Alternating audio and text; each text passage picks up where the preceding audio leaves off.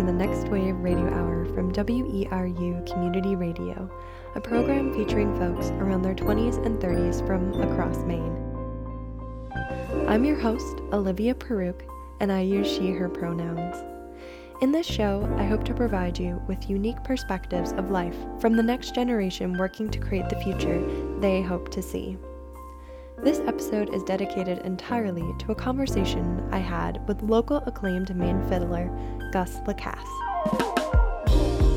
We speak about his connection to music, life during the pandemic, educational paths, and our dreams for Maine.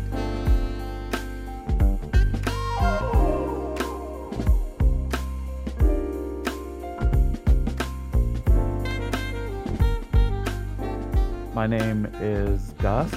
I use he, him pronouns, and I would say my most prominent job occupation title would be noise merchant. Noise at merchant. Fiddler. Nice. I like that. That's very fun. Is there some reason noise merchant instead of a musician? No. Just Just fun. yeah, just have fun with it, not to take it too seriously, and the whole point of it is fun. So I'll say musician, fiddler, but yeah, noise merchant, just to be light with it. Nice. I enjoy that. So kind of to start off, I'd love to get a little bit more of a holistic perspective of Gus. So maybe if we go travel all the way back to a younger Gus, and what did your childhood look like? How did that form and maybe shape where you are today? Yeah, so I grew up in Trenton. I'm actually an only child. Oh. Yep. So that was definitely important growing up. I grew up and I wasn't particularly musical till I was like I liked music, but I wasn't musical till I was like 6. And then I started playing the fiddle, and that all got going from there. I was classically trained, and then it was like that weird time where, like, it's practicing is kind of tricky if like you're a small person. So I was much more taken to playing soccer or doing that instead of practicing, and then I evolved into becoming like less of a classical player and more of someone who plays fiddle music, and that sort of changed things for me. And I would say musically that's been my angle, and then that's led to tons of performances around Maine and different parts of the country as well. I'm someone who grew up basically hiking in the park. I love hiking. It's still something near and dear to me, but I'd say it's something very foundational to how I see the world. Yeah, it's something very foundational to how I see the world, and it has influenced me greatly. And yeah. That's really cool. What is it about hiking that you think, is it like just being one with nature or the space? What is it Both. yeah. Like, yeah, being one with nature and the space to think, I think is really special. And also too, like when I go hiking on so many of these like places I've been before, it all sort of, or even somewhere new, it just feels all the same.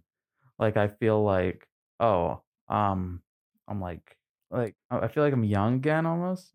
Like I'm just like jumping around on rocks and like doing stuff that's like very hazardous, but like it's out of fun.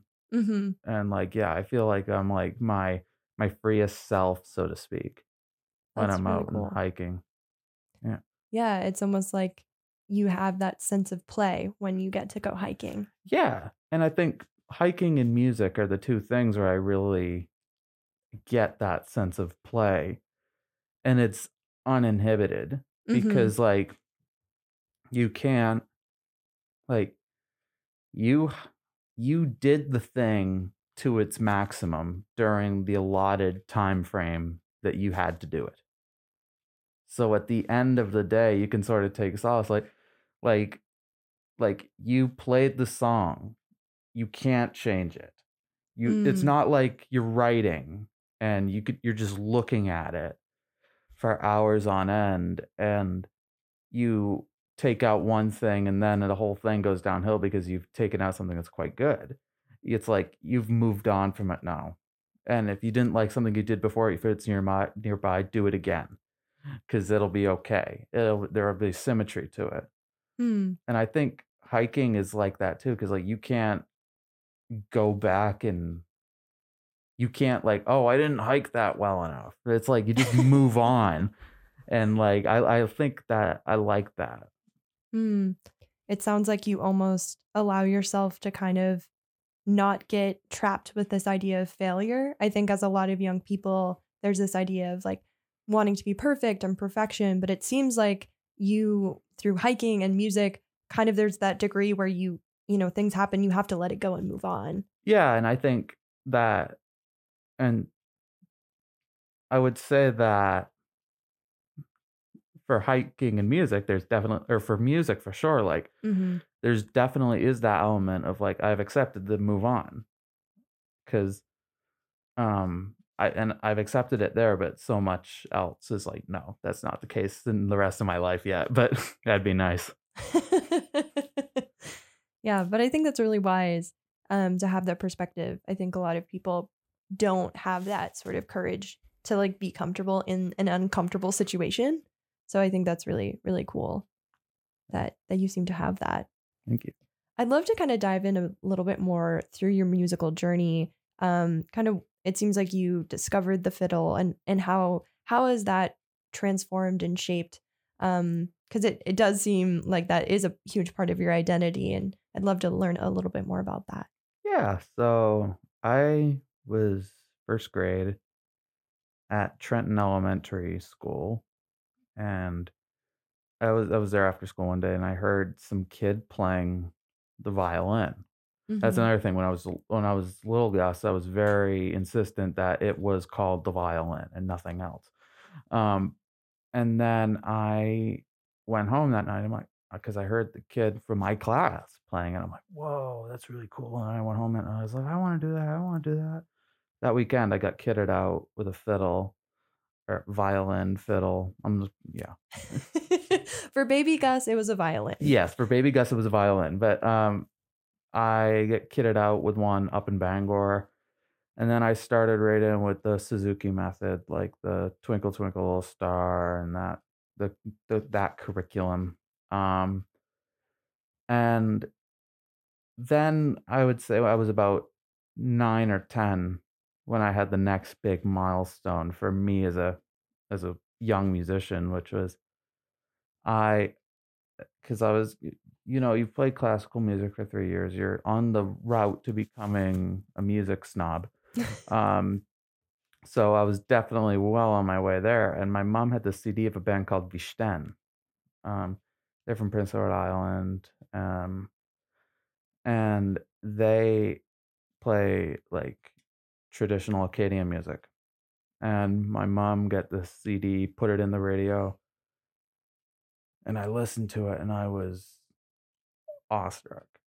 I Mm-hmm. mean, it was one of those things. We put it in the CD player, and it didn't exit the CD player for over a year. Every car ride, it was just the thing that I listened to, and Mm-hmm. it was great, and that really sent me wanting to do more traditional music, and I started doing more traditional Acadian music and Quebecois music. Because there's the other thing too is that um, it's relevant for me as a young Mainer Mm-hmm. who is of my my mom is of Quebecois descent. My dad is of both Acadian and Quebecois descent. So both of that is relevant music for me. Mm-hmm. And it was cool to sort of explore that a little bit more. And yeah, and it's stuff that's just supposed to be there for having fun as music. And it's supposed to bring you like this feeling of like, yeah, whenever I play it, I'm sort of thoughtful of connection with people who are with me, people who aren't with me. And then you get that really cool thought of I'm connecting with somebody through this music that I don't know, who I'm probably not going to speak with when they leave the room, but there's still we've shared something. And that's a really special thing for me. Yeah, absolutely. I think in an age, especially with the pandemic and that idea of seeking connection, I think especially for young people, I mean, just I think being a 20 or 30-year-old, just trying to live that connection is something of people search for. So I think how amazing that you feel like you get to contribute. And it was, and to go to COVID directly, like Yeah. COVID was really fascinating because I did for the first like probably 3 months, I did the live stream thing. Mm-hmm. And like people kept asking for it.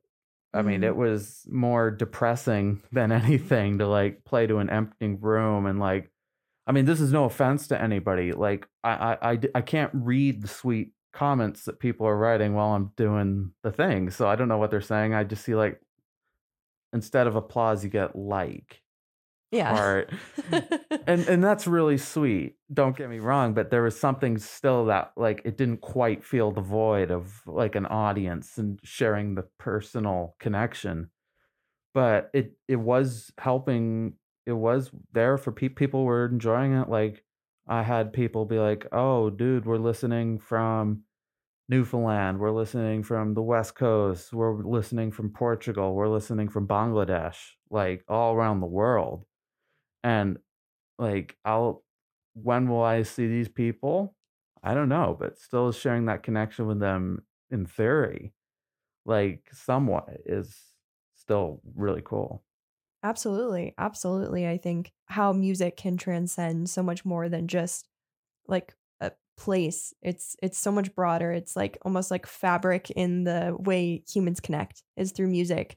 So I think that's so cool that there was people all around the world who I wouldn't say like I would think would tune into more of your style of fiddle because it's so rooted in a specific place, but that's amazing. Yeah, it was really fun. And I mean, that was at a time too where I grew up in Maine. I went to high school here in Maine. I ultimately got my degree from a university in Maine, but the first bit of my university experience I actually did in Newfoundland Oh, cool. at Memorial University in Newfoundland. And that was fun meeting a bunch of people from all around the world. And it was one of those things that like we didn't really lose touch at the beginning of COVID because we were all going through this like what is going on all together. And that was really cool to and then the music just brought that to another level. Mhm. And I Yeah. mean, as a university student, you must have felt somewhat that experience as well. Absolutely. I think for sure there was definitely a huge isolation factor. I entered my university during the pandemic, so it was very closed off. I think there was definitely a lot of yearning for connection and seeking of people. And I always have this very depressing analogy I describe my experience as, but it's really the best way to kind of capture it is if you go to a really nice bakery, you're looking at all these beautiful treats and pastries behind this like glass wall. And like that's how it felt like entering college. Like there was just so much life that wasn't accessible to me at the moment. But I mean, my entire grade went through it. Hmm. And I think we now looking back all kind of laugh at that, but my grade has the highest dropout rate in my college's history. So Wow. it's very telling that it was a really rocky start to a college experience. Yeah. God, it's crazy. It is, absolutely. Like, were you guys were online probably too? Yeah. Yeah, it was weird because we were online but also on campus, but we weren't really like allowed to leave our dorms all the time. And then when the vaccine started coming out, there was like some movement, but we were like 6 feet apart, all masked, and so it was just like a lot of shelteredness at my during my time. That's fascinating. Yeah, and it's been weird to see it like slowly open up and see new grades come in that have entered at different times and stages during the pandemic and how vastly different their experience is. And I think that's going to be a really interesting thing to look back in like 30 years of like, what was this experience for all of us and how that shaped our lives and maybe really changed trajectories for a lot of people as well. Mm, I guess that's kind of life, and you just things get thrown at you and you just have to kind of go along with it for sure. in any way. Yeah, For sure. And like, yeah, we do what we can, all of us all the time. absolutely. I was just thinking, yeah, just with the pandemic and playing and how that yeah, that just seems really, really cool. But I know that what you're feeling, it's almost like still it's like giving like a product to people, but there's still a disconnect. And I wonder now, like, have you seen there's still, I think, a lot of trauma around the pandemic and it's still very alive for some people. But I wonder like how you've seen things change or is there like a resurgence or just a movement of your own peers that you've noticed kind of coming out or like dealing with this sort of situation? Um, I'll say that for me, it's been very my peer group and like what I wanted to do. Like, I went to school for a degree in political science, and I was definitely a lot more like international relations Mhm. minded as like everybody. I'm pretty sure a lot of people who go in with a policy are like, I want to do international relations and see the world, and Yep. and then like and then during COVID, because I was in Newfoundland, I came back here Mm. and I was like, you know what, geography looks pretty cool, like political geography, like Nice. and like critical geographies and like that looked really cool to me. So then I was like thinking about that and like and that changed like who I count like corresponded with in like the political science end of things. And then coming back here, I had met so many new people. Um I met my partner and I had a bubble there and now like going back to Newfoundland again, like to sort of rekindle what was lost. Like it was really Mhm. unfortunate going back and like as it grew on, it was more of like, oh, that was really special while it lasted. Right. And coming back to Maine, University of Maine, I really like it was not till later that you could be like, oh, I know I saw somebody on campus I knew today that Mhm. wasn't in my I couldn't do that. Right. So, I think COVID was really it was almost the coming out of it that was, like, the isolating part for, like, just how it was my like, how my timing went, Mhm. was like, "Oh, I've come out of it. I'm gonna go back home and Yeah. go to the university close to home." Um, I mean, don't get me wrong, my personal life was still great, and, like, I Mhm. had a lot of I playing music, like, Mhm. that's one place where the connections never stop, Yeah. but, like, that's also given me more thought into, like, how special it is to play music with Mhm. a group of people. Yeah, absolutely. No, I think that's really interesting. Like you said, the coming out of it can be isolating. There's also this happens a lot with young Mainers that there's this push and like wanting to leave. And I wonder how because you kind of had that experience, but not entirely. But I wonder also just like, do you feel like you want to stay in Maine or connected to Maine in a different way, or is there still longing to maybe leave? I'm just curious where you stand on that.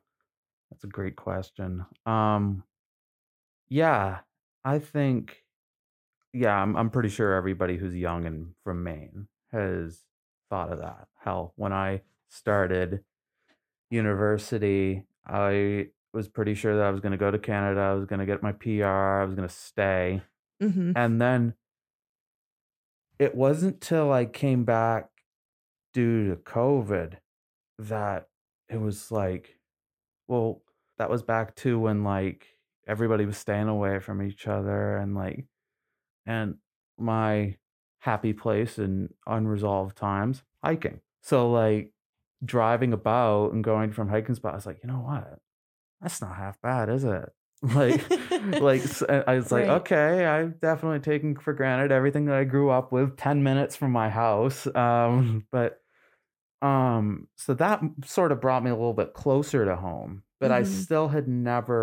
I still had definitely the thought on my mind of, like, go somewheres else, have a go of it, and before I sort of had locations thought out, and then I was pretty sure that I was gonna go back to Canada at some point in 2020, Mm. and, who knows when I would've went back, and then I met my partner and I stayed, and, Mhm.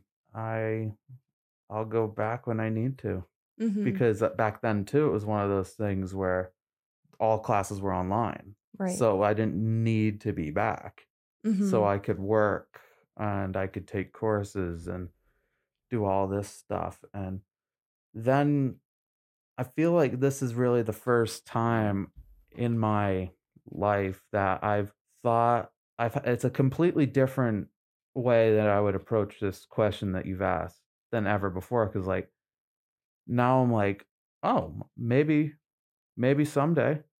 Mhm. I just don't know when Right. or to where."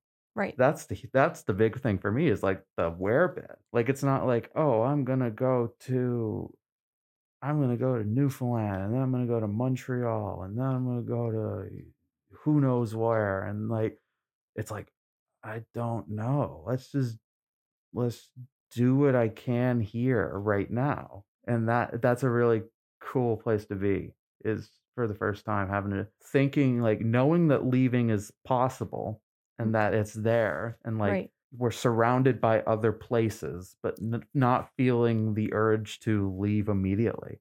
Mhm. And I think too, as a young person in who's grown up here, I can definitely see that this place has changed.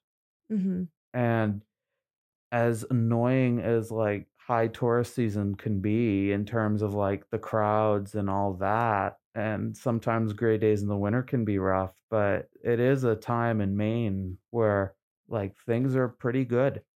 Mhm. Like, we've got a creative bunch. We've got hardworking people who are young people. We've got creative people, and that's a really cool thing to, like, "Oh, let's be a part of something." Mhm. Yeah, and Absolutely. yeah. You're from Maine, right? Or More or less, yeah. yeah, so, like, what are your thoughts on that? As, like, another young person. Yeah, I mean, I think for myself, I also had a lot of love-hate relationships with Maine. Mhm, But now as I've gotten older, and I would say probably through the pandemic as well, I feel like a more strong sense of identity to Maine than I ever did before. mhm, I think also going to school and maybe getting frustrated with people just being from other places and not really caring to learn about Maine and the state. And I was really interested in politics growing up, so I was very aware of Maine issues and I think now there's a sense of community and also knowing that Maine is one of the oldest states or the oldest state that there has to be the next generation. mhm, And that's just the reality of like basic like population like stats. Like we just need young people to stay. And I think, you know, there's now a lot more drive in me to be a part of that movement. And but I think it's true. I think often we need to be reminded of what good we have. I did a study abroad situation where I was in Mexico, which was amazing. But I had so much um just lingering thoughts of I want to be home. And I think home has always been a really interesting word for myself. And it felt interesting that more and more when I pictured home, I pictured like the woods of Maine. And that was a really interesting self-realization. And but I know so many people that just feel like, you know, depending on what career path they want, like there's a lot of struggle and it's not easy, but I think if you can carve out a niche or have an opportunity, it's also a great place to be for sure. that's yeah, the home being something completely different for every young Mainer, I think Yeah. is another beautiful thing Mm. that we're finally unpacking. Yeah. Like, cause like, there is the home being like, oh, for someone from down east, the home is something like historically was more maritime centered. Or my parents were from Millinocket, Mhm. and like a bunch of my people like were from Millinocket. For them, it was paper mills. For their parents, it was Aroostook County and the potato fields. And like the fact that everybody has their own vision of what Maine is and that we can all make them work together Yeah. is really cool. Whereabouts in Maine are you from? Well, my family moved to Southern Maine was when I was about 10, so more outside of Portland, and then I've been up this way for school. So I always felt a bit of I didn't have the long legacy of Maine. My parents, we didn't know anyone in Maine when we moved here. So I think there was a lot of identity struggles of like, can I be, well, I can't technically be a Mainer, but like I am a Mainer. And Yeah. now we've lived in the state longer than any state we've ever lived in. So I feel now confident and comfortable. It took a while to be like, no, I'm from Maine. I am a Mainer. But yeah, I think just learning about history and so many people. And I know like there's so many people in the town I came from, which is Gorham. Mhm. There's people that have been there for generations. Their family, there's so much history and tied to place, which I think is amazing. I think also it can be difficult when you enter that community without having that sense of history. But also I think that there's, like you were mentioning, we as a generation can also reclaim what that looks like to us. And I think having more nuance and grace and what a Mainer can look like, I think is also a really awesome opportunity. Yeah. Like you said, there's so much history and so much to learn about Maine and so much that other people coming from different places can also bring to Maine. Maine is Yeah. this is I think the most in Maine's history that it really is an idea. Ooh, I like that. Like Maine is an idea for because like a big part of Maine too is being that I see in my work as a young Mainer is Mm-hmm. being welcoming Mm. to like while that old like crotchety like attitude is it's for a time endearing. Mm-hmm. Like, "Oh, so you're not from here," but, like, That's a great Maine accent. I but, like, thinking about that, like, it is now, like, we can be so much more like, we can be like, "Oh, yeah, come on in." Like, be welcoming, Yeah. like and because it is an idea, because so many people from around the world are coming like, so many people have come throughout personally, my main experience is different Mhm. because my great-great-grandfather came to the United States, since he bought cheap land and came from Quebec after the Civil War.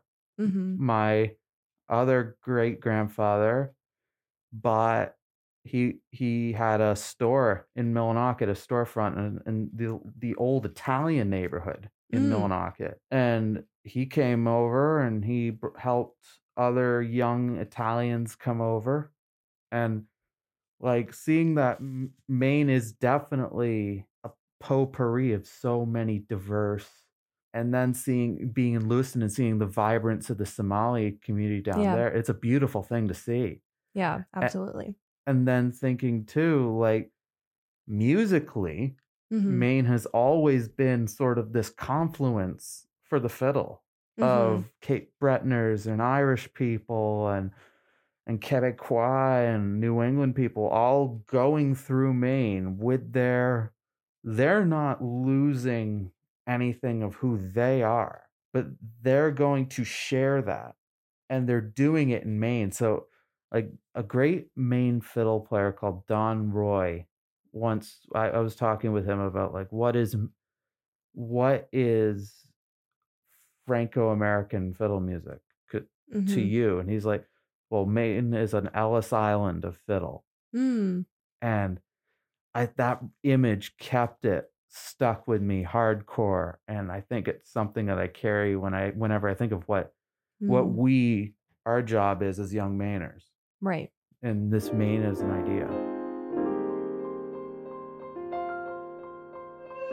You are listening to the NextWave Radio Hour on WERU.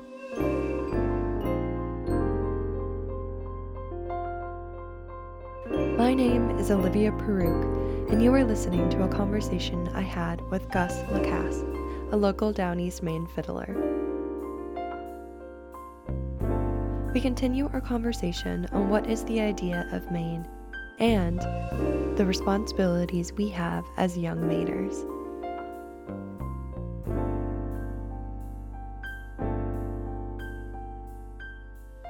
Do you feel like there's conflict between different generations on what that looks like? I'm sure. I mean, I think there's conflicts but not only like, yeah, I think if we unpacked it, there would be a lot. Mm-hmm. I mean, what your thoughts? Have you talked about this with older people or? Not a ton, but I think also curious because I think that there's always with generations and almost like passing a baton, there's different things I know within like my generation and our generation. There's a lot more conversations happening about things that were not discussed, 40, 50 years ago.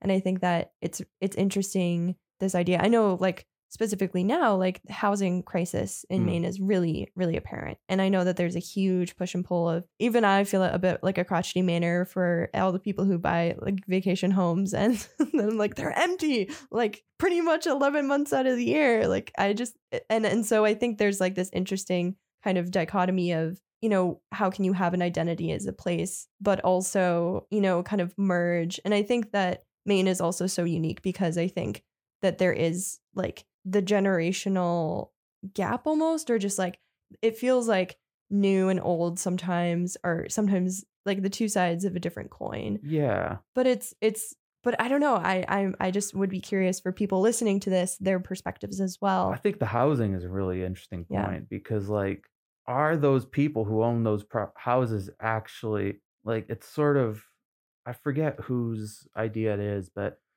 it's only an idea if you subscribe to its validity. Mm-hmm. So like those people from California who don't subscribe to the idea that Maine is currently an idea that is trying to be opening and welcoming, they just buy this property.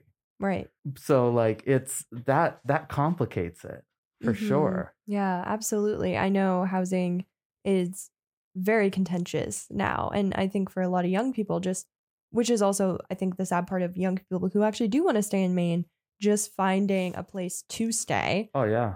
Super hard. Almost impossible. I worked with Maine People's Alliance for a little bit this summer. And that was one of the things we'd canvass on. And that elicited so like young and old, like so many different things like wanting to make, like you had the people who like, oh, we're ninth generation from Maine and like so and so bought this land and we're fine, but I don't know how you other young people are gonna make it.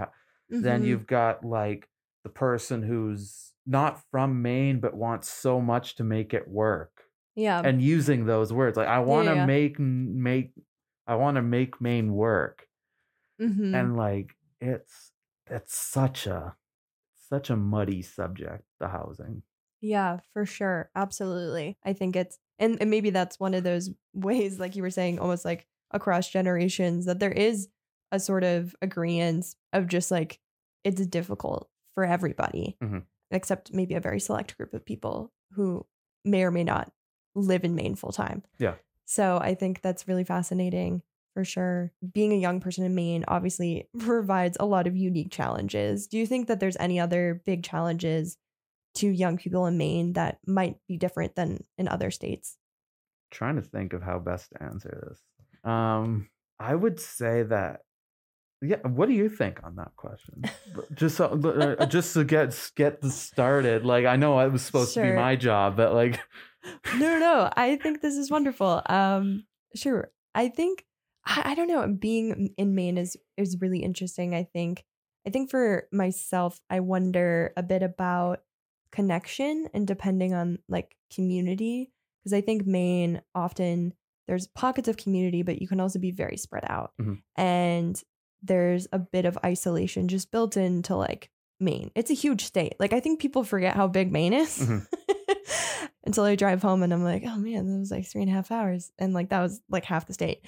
So I wonder also, I've seen in a lot of, I mean, this is something that's I'm really passionate about, but I think mental health and mental health crises that go on in the state, I think Maine and like a lot of rural communities really struggle. And I wonder if that would be something that jumps to my mind. That's a really as somebody who, like, who thinks about mental I wouldn't call myself, like, a ardent advocate or anything and for one position on mental health, but, like, yeah, now you've brought space into it, like, the importance of being able to get everybody the same thing. Hmm. I think working with education Yeah. too, like, how can you ensure that a kid in Senegat is gonna get as good a education in a specific thing too? Say that kid wants to Hmm. learn computer science. Yeah. Are they gonna be able to learn computer science as well as the kid in Saco who has the quicker internet and the school with more money and funds dumped into it? Hmm. Like, that shouldn't be and then when online classes are the only option, that's a tricky one. Yeah. Yeah, but yeah, I think your mental health thing too is great because like, I think that so many that's another really interesting thing too to see in Maine is that these discussions are beginning to happen, Yes. and that gives me hope, like, as, Hmm. like, a young Maine person is, like, that Maine the gruffness is a really important part of who we can be, but that also needs to be able to be accepting. It can't just be like, "Oh, pull your bootstrap Straps. up over your head." Like, it Hmm. it needs to be like, "Oh, you gotta do this before you can do that." I think in ensuring that some equity Mm. in the mental health and, like, in education is Yeah. important because I think about if you or I grew up in a different Maine town than where we grew up, Yeah. we couldn't have how do we know we could have gotten here? It's true.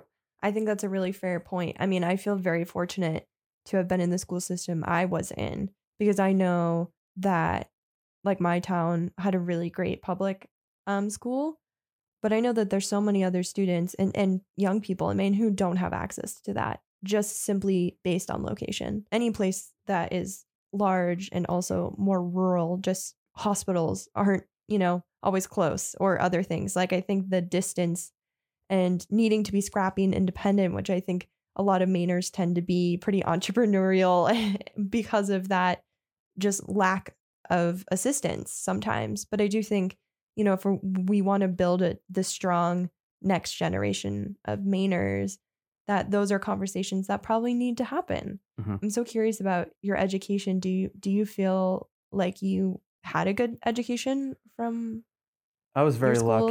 lucky, because I went to the Bay School for a good part of my primary school and middle school, and so that really shaped me as, like that was able to work with I think an education that could work with who you are as an individual. Mhm. I was a very creative, high-strung kid. Mhm. At the time, I was in a school like, I just didn't vibe with. Mm. But then being able to go to a school that was accepting of, like, creative children or I'm not gonna say creative, but, like, of, like, children who don't succumb to cookie cutters. Yeah. Um, I think that was important and for everybody to be able to have that. So I was lucky that I was able to go to the Bay School Mhm. and express creative outlets there and, like, see that play is good in a education place. I think too, when I went to MDI high school for yeah, high school. Yeah. And then and that was an interesting time for me because that had given me a context of how I knew I could be as a student. Mm. Like, it was now up to me I think what I'm trying to get at is that it's Maine needs to be a place where people can be who they want. They Mm-hmm. can, if they feel a certain draw toward something, they should be able to realize it to its maximum. So, like, I think going to the Bay School taught me that I'm fine with being creative. I like having creative, playful energy. Mm-hmm. And then going to high school taught me, okay, let's try using it. Oh, yeah. And I think, so to speak. So I think Mm-hmm. that having that accessible for all Maine people should be important. Like, would you say those still like as although like because there's a difference between being in a good school system Mm-hmm. and one that's acceptable of different types of learning. What would you say on that? Yeah, I would say that definitely for most public schools, I mean, I think throughout the country, there is a very specific type of student that they are wanting or creating you to be. I mean, throughout my whole life, my mom always said, I always wanted to be homeschooled. I wanted to do online school. I didn't really want to be in school. I love learning, but I definitely felt I had a more non traditional, like you said, almost that inner calling. And I think through the school systems, I just learned how to be a really good student on their kind of system. So I think I lost a lot of my identity in certain ways. And I always felt like I wasn't truly myself at school. Like there was always a missing part. Like I wasn't fully authentic all the time just because there wasn't space to fully be authentic because of just the expectations of what it meant to be a good student. So, yeah, I mean, I got a lot of great education, a lot of great learning experiences, but I definitely know for me and a lot of my friends, the idea of school, it's just not, it just didn't vibe with where we were in our life. I think that's why I went to a really non traditional college because I was really over like the cookie cutter type. And I think it doesn't serve a lot of people. But at the same time, I recognize the privilege I had to at least have access to some good programs. And I did get to do some really awesome, creative, cool, fulfilling things. Say if I went to a school that allowed me to be more of my individual, probably more aligned with who I am, maybe would have changed my outlook on education. That's really cool that you got that experience though. I mean, you make it happen too. Like I was very like, and that's another thing too, is like I don't want to say that I make it happen. I was very lucky to be an only child Right. with Yeah. supportive parents. Yeah. Like I think that's something that needs to be thrown out in the forefront of like I was very lucky Mm-hmm. because I also had parents too who were like, you know what, Yeah. like you don't enjoy school, do you? No. That's so fascinating. Yeah. I'm always so curious to talk to only children. Yeah, Because I feel like it's like I feel like a lot of the personality types of only children, there's like this very strong confidence. Do you feel like or just I'm not sure, just like like having all the attention on you as a kid. Do you feel like maybe being an only child, how that's maybe shaped your your personality or your how you interact in the world? I think I wouldn't say it made me confident. I Yeah. feel very I have my own worries and Yeah. like I can be a bit of a bit introverted and a bit worrisome sometimes. So I wouldn't say I have a confidence, but I would say they had to learn to grow up quick. And Mm, I think being a musician, yeah. like I played my first regular gig in public at like geez, age 10. Wow. So Yeah. like I had to grow up quick. Hmm. And I would say that being an only child, like I definitely got a taste of what it was like sort of two worlds diverged Hmm. or converged. Mm-hmm. Yeah. Yeah, that's really interesting that yeah, growing up quickly. Do you feel so kind of only children, but also like you said, music and just being, in a public space, gigging. Yeah. Yeah. What is the process of feeling like you have to grow up fast? Yeah, I think it's one of those things I don't really notice a a process. It's just like, oh, it happens. Like Mm, okay, I am going in front of a crowd of people. I need to conduct myself a certain way. right, right, right, right. Oh, I need to watch what I say.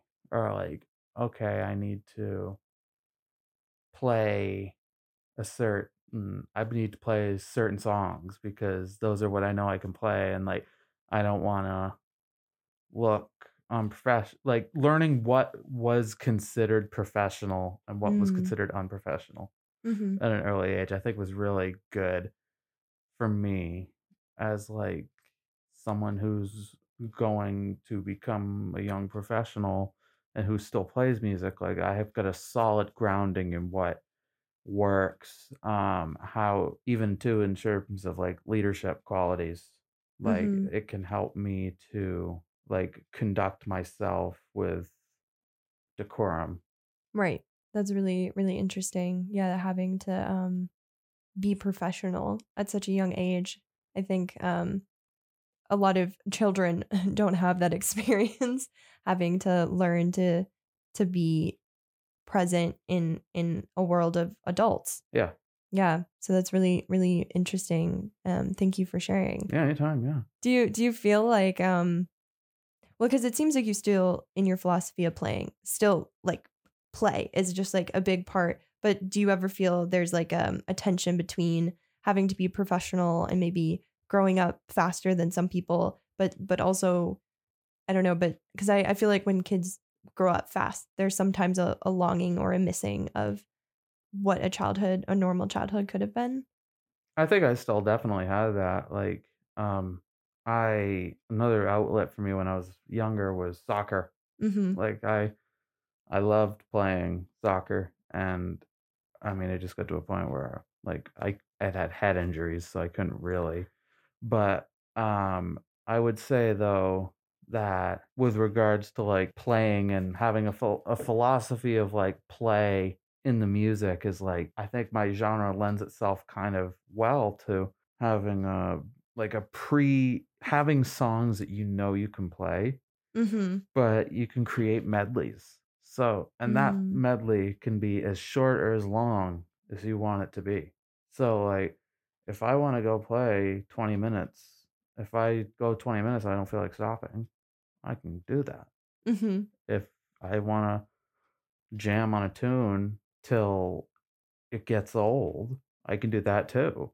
Yeah. Like, and I think that's a really cool thing about the discipline that would Mm. help me as a musician. I think it's tolerant of a playful attitude. I think too, and I think as well, there's a certain bit of knowing about how you are feeling at the time. Like you can let your emotions out, but if you don't feel like talking sometimes on stage, you don't have to feel the need to talk about like ad nauseum about like certain things or certain songs. You just like, okay, I'm gonna play some tunes now and then just go for it. Like, it's Mhm. sort of yeah, I think a big part of, like, growing up on stage is, like, learning too how to be comfortable, but still be able to move things along, Mm. and yeah.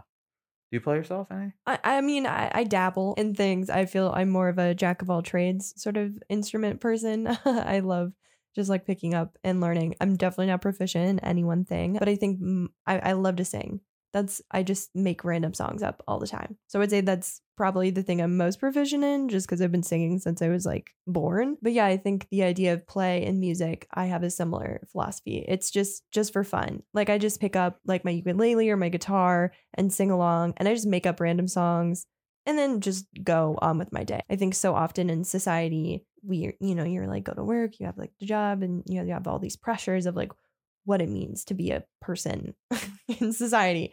And I think that often, especially in the US context and we just lose like the sense of play and wonder and awe and we just get like almost like sheep kind of like just like this is the path you take. Yeah. But I think music can be Mhm. so much more than that. And I think sorta to go back to, like, on when we were discussing on earlier, the suffering musician complex, Right. Yes. like, I think the way we look at it, like, if you and again, sorta back to that idea of, like, if you accept the validity of something that is gonna run, yes, like, capitalism is this thing that runs everything that it is the overarching system, but it doesn't need to affect how you see your music and how you Mm, do your thing. Yeah, I mean, I think it's to really be able to be free. You just need to be. I like it. That could be a bumper sticker. To Yeah, be free, just be. yeah, all it is sort of deal. Absolutely. I think often we can overcomplicate things, but I think that's also a very natural part of being human is just trying to put a name on something. Because ultimately, too, like some people try to overcomplicate things because they're looking for that other box. Right. To overcomplicate is just to look for another box Mm-hmm. that is already there. Yeah. What we're not trying to do that. You're making up a song Right. that you're going to forget about. Exactly. Yeah, Yeah, absolutely. it's beautiful. Like somebody's like, "Oh, what songs did you just play?" It's like, I don't know. Right. Yeah, it was like spur of the moment, spontaneity. Yeah, exactly. That's really cool. Yeah. I like that idea. So we're kind of winding down to the end of the hour, and usually we kind of have a tradition of ending a little bit more on if you feel like there was any life advice or something that you feel like you would have loved to have said to a younger version of yourself. It can be really any age, but if there's something that you could tell to a younger guest that maybe is a life lesson you've learned so far in your life, what would it be? Don't hack a tree down, only prune it. Oh, I like I that. think because I when I think of how we've been talking about, like, just because you're having fun doesn't mean there isn't room to improve something if you want to keep it going. Mm-hmm. If you want to keep having fun, you need to change some things to ensure that you can keep doing it. Mm-hmm. So I think if you've got something and it's growing, let it grow. But if it becomes hazardous, you could change it. Mm-hmm. Um, I think too that was big for me because I that was one of the big reasons I didn't go to music school because I wanted to have fun. Mm-hmm. Like I didn't want to go to a music school where X musician sounds just like Y musician because they had the same teacher Mm-hmm. or because they use the same. No, no, no. That's then you might as well hack a tree down. Just let yourself go your own way. And I think musically that's important. I think in life that's important. And I think because that's ultimately where you get this true that's why you can have hike like for me hiking or moments of music that you feel independent from everything else and think new ideas and stuff like that. Yeah, I think that's really important. And I'm wondering if you have any advice for people that feel um afraid to maybe step into that more individualized or, going off the beaten path per se. Is there any tips or tricks that you could give people that maybe feel It's only a path if it's a bunch of steps. nice? So if your thing for music, if you know you can play music and you're scared of playing in front of audiences, that first step, just take that one step, that's just step in front of the audience. Mm-hmm. And then you've played music before, so and you'll just you'll do the thing, and if it doesn't need to go as rehearsed. Mm-hmm. It's so I would just say just go with it Mm-hmm. and would have fun. I think supreme fun. Like or maximum fun. I think Mm-hmm. would be a better word for it. Yeah. I like it. Just go for it.